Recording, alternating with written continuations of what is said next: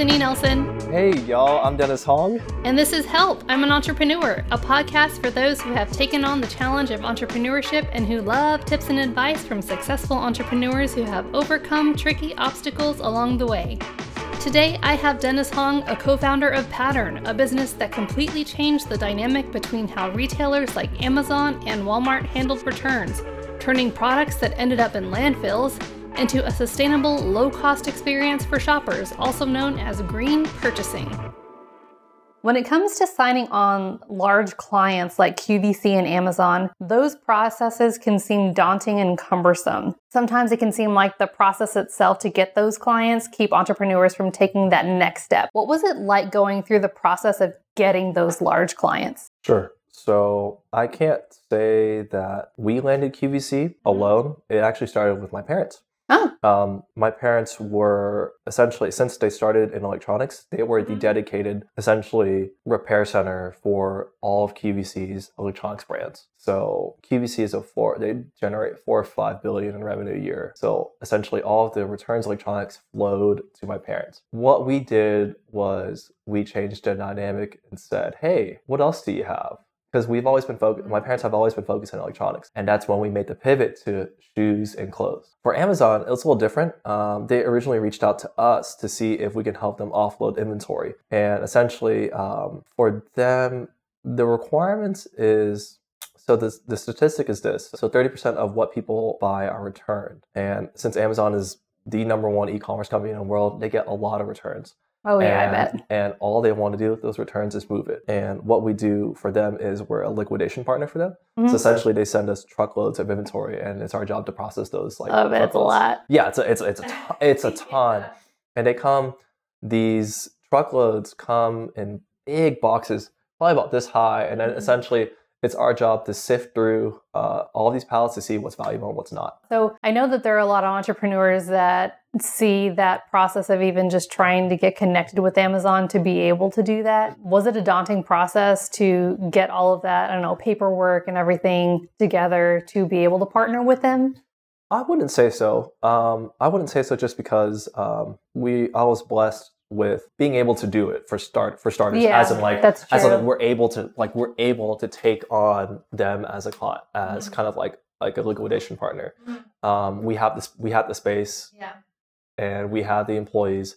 It was a matter of saying yes to how much they want to give us. Does that make sense? Yeah, that makes sense. Yeah. That's nice. So you had the ability, and so that made it a lot easier for you to do right? that. Just because a lot of times, if you want to work with big companies like Amazon, you 100% need a software to manage it, which is why we built Pattern.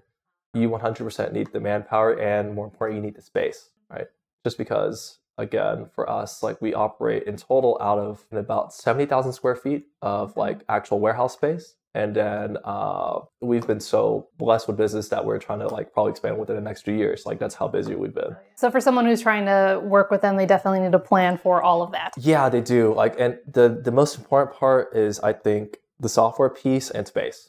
You need space to process these pallets, and you need the manpower to go through these pallets. Just because if you're doing it alone, you're going to be, it's a nightmare. And how we describe our warehouse is organized chaos. Yeah, it is. Yeah, we describe it as organized chaos. All right. So then in that case, what would you tell someone who is having some of those fears about the work it takes to get those large clients like Amazon? They're valid. Yeah, they're valid, but I mean, at the end of the day, right? If everything was easy, anyone could do it, right? Oh, that's true. If anything was easy, anyone could do it, right? So I think about that all the time. So prepare for the hard work. Of course, right? And that's just the reality of being an entrepreneur, right? 95% of businesses fail within the first year, right? And sometimes within that 95%, those companies have never ever made $1. Many of us have heard that it takes some combination of skill, luck, and hard work to make a business successful. In Dennis's case, he has had the opportunity to secure a large business relationship via the existing strong relationship his parents' business had with them, and the skill to create new software with his brothers that solved a problem in the returns industry for that client and others.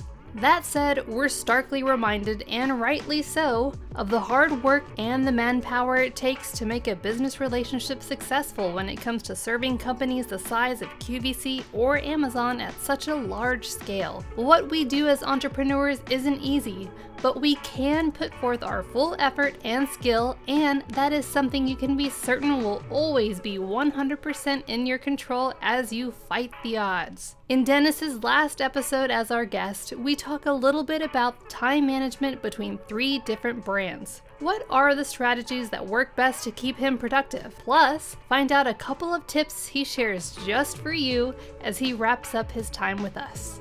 You can find out more about Dennis on LinkedIn and find out more about his company at pattern.io. That's PATTURN.io, and don't forget to subscribe to our podcast at helpi'manentrepreneur.com, Apple Podcasts, and Spotify for the opportunity to get early access to episodes and to get answers to your entrepreneurial questions from our guests and more. See you next time.